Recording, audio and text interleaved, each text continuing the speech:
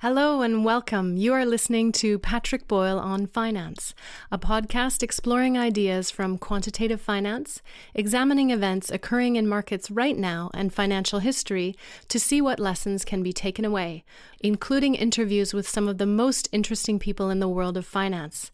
To learn more about the podcast, visit onfinance.org. Michael Carroll was an English garbage collector who won £10 million in the UK National Lottery in 2002. That would have been worth around $20 million at the time. He became a tabloid newspaper celebrity for a while and was known as the King of the Chavs. There was even a TV movie made about him in 2006. In an interview shortly after his lottery win, Carroll said that he would not be tempted into spending his money lavishly and only wanted to buy a 3-bedroom house near a lake where he could go fishing. That sounds like a good plan, but it's not exactly the way things worked out. You don't usually get nicknamed the King of the Chavs while fishing quietly at a lake. Carroll quickly developed a taste for drugs, alcohol, and partying. In 2005, he was given 240 hours of community service after it was found that while drunk, he had been catapulting steel balls from his Mercedes van at parked cars and shop windows. You're not meant to do that. Almost any fisherman will tell you that catapulting steel balls from a van will scare the fish away. It was noted in court that he had accumulated 42 offences on his record by 2006.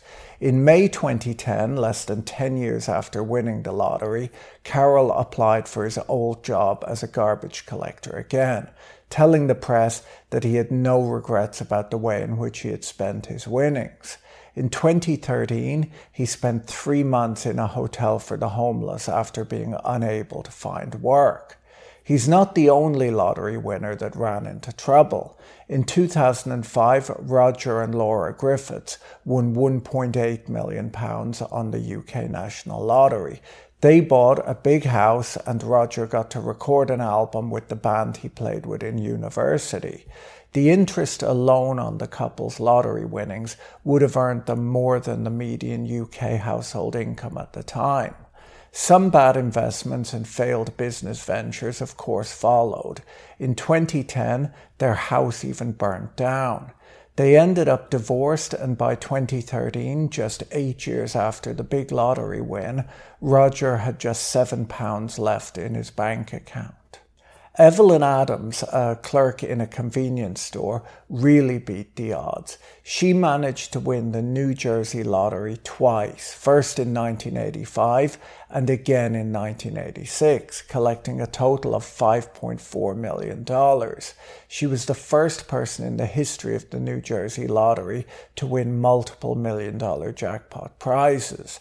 By 2012, Adams had spent all of her winnings, mostly gambling her wealth away at the tables in Atlantic City casinos and squandering money on a string of unsuccessful business deals, which included buying the convenience store that she used to work for.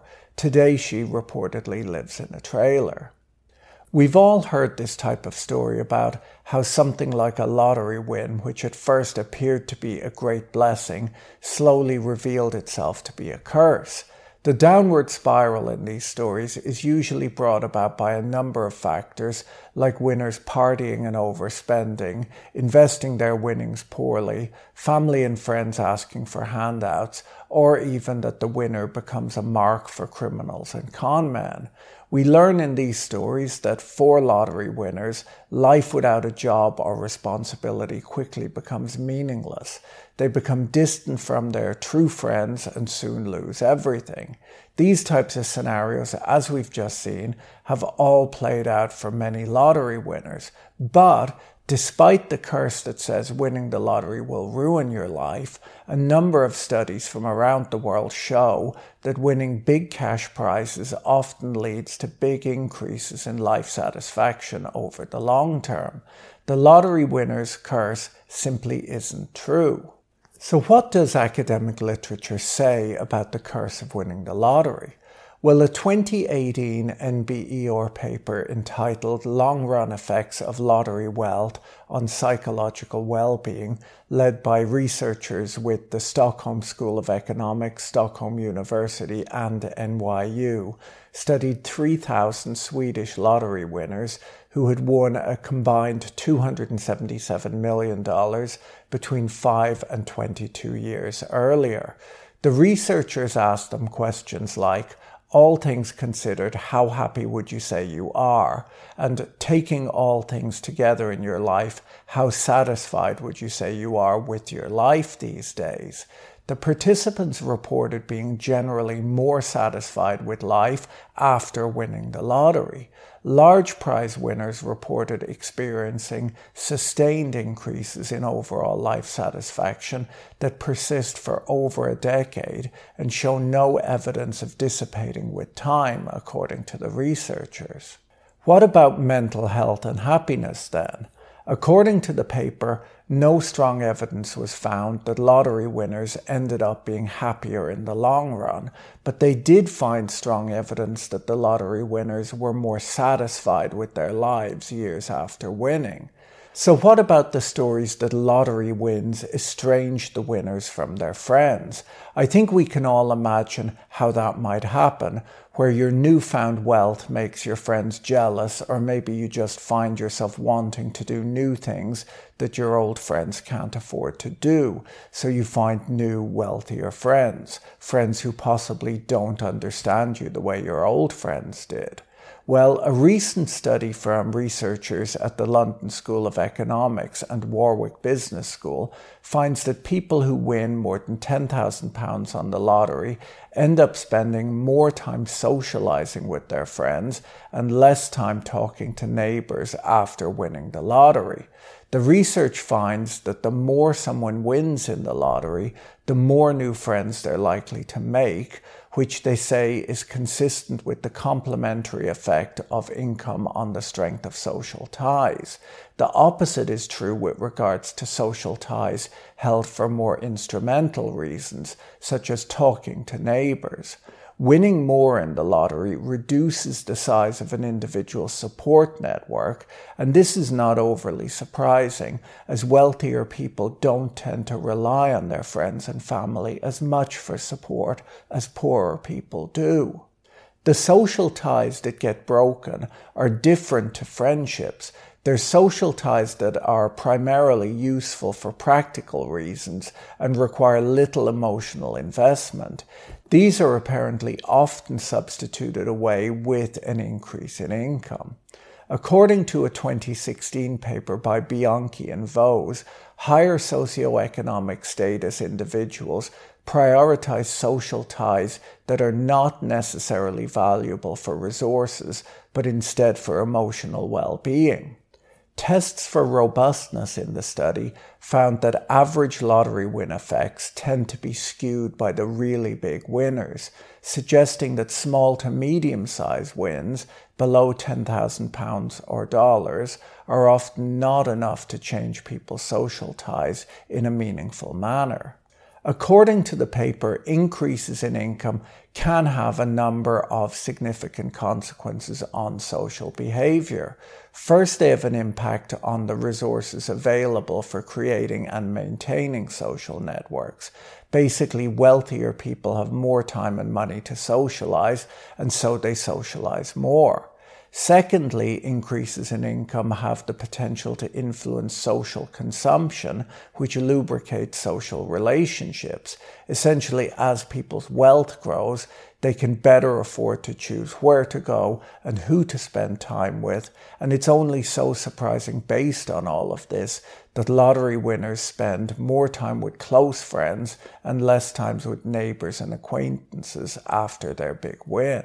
A vast literature exists showing the strong positive relationship between income and good health and a strong negative association with mortality. The direction of causality is, however, more dubious. Do people become wealthier because they have good health to start with, or are wealthy people healthier because their wealth buys greater access to resources like good food, gyms, and healthcare? A 2002 paper called Estimating the Effect of Income on Health and Mortality Using Lottery Prizes as Exogenous Source of Variation in Income found that lottery winners tend to be healthier and live longer than non-lottery winners. A 2022 paper called Income Windfalls and Overweight, Evidence from Lottery Wins, found that in the UK, a £1,000 lottery win reduces the risk of an individual being overweight among low-educated individuals by 4.5 to 5 percentage points, 12 months after the lottery win. Maintaining a healthy weight may of course be a luxury good. The wealthy may have better access to fresh foods, gym memberships and housing in healthy environments, or higher income individuals might moderate their weight and strive to be healthier as they compare themselves to other people who are in better shape. But one way or another, according to this research, lottery wins tend to be correlated with better overall health and a healthier body mass index. So why do we believe that everything ends horribly for lottery winners then?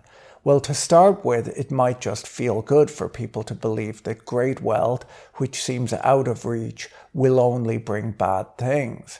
But in most articles about the lottery winner's curse, there's a frequently cited statistic from the National Endowment for Financial Education, which states that 70% of lottery winners go bankrupt just a few years after winning. It's worth clarifying that in 2018, the NEFE came out with a press release saying that those numbers were not backed up by any research. A study looking at 35,000 Florida lottery winners, the craziest kind of lottery winners, found that only 6% of the cohort later filed for bankruptcy. That is a lot less than the 70% that is frequently reported. The Swedish study that I mentioned earlier showed that most lottery winners don't blow through their winnings, and in fact they usually don't even quit their jobs. The researchers found that people who won large sums of money were typically still wealthier 10 years after their win compared to people who won small sums of money. Lottery jackpot winners do typically cut down on the hours they work after the win, but they do this mostly by taking longer vacations. The Swedish study only studied lottery winners who won between $100,000 and $2 million.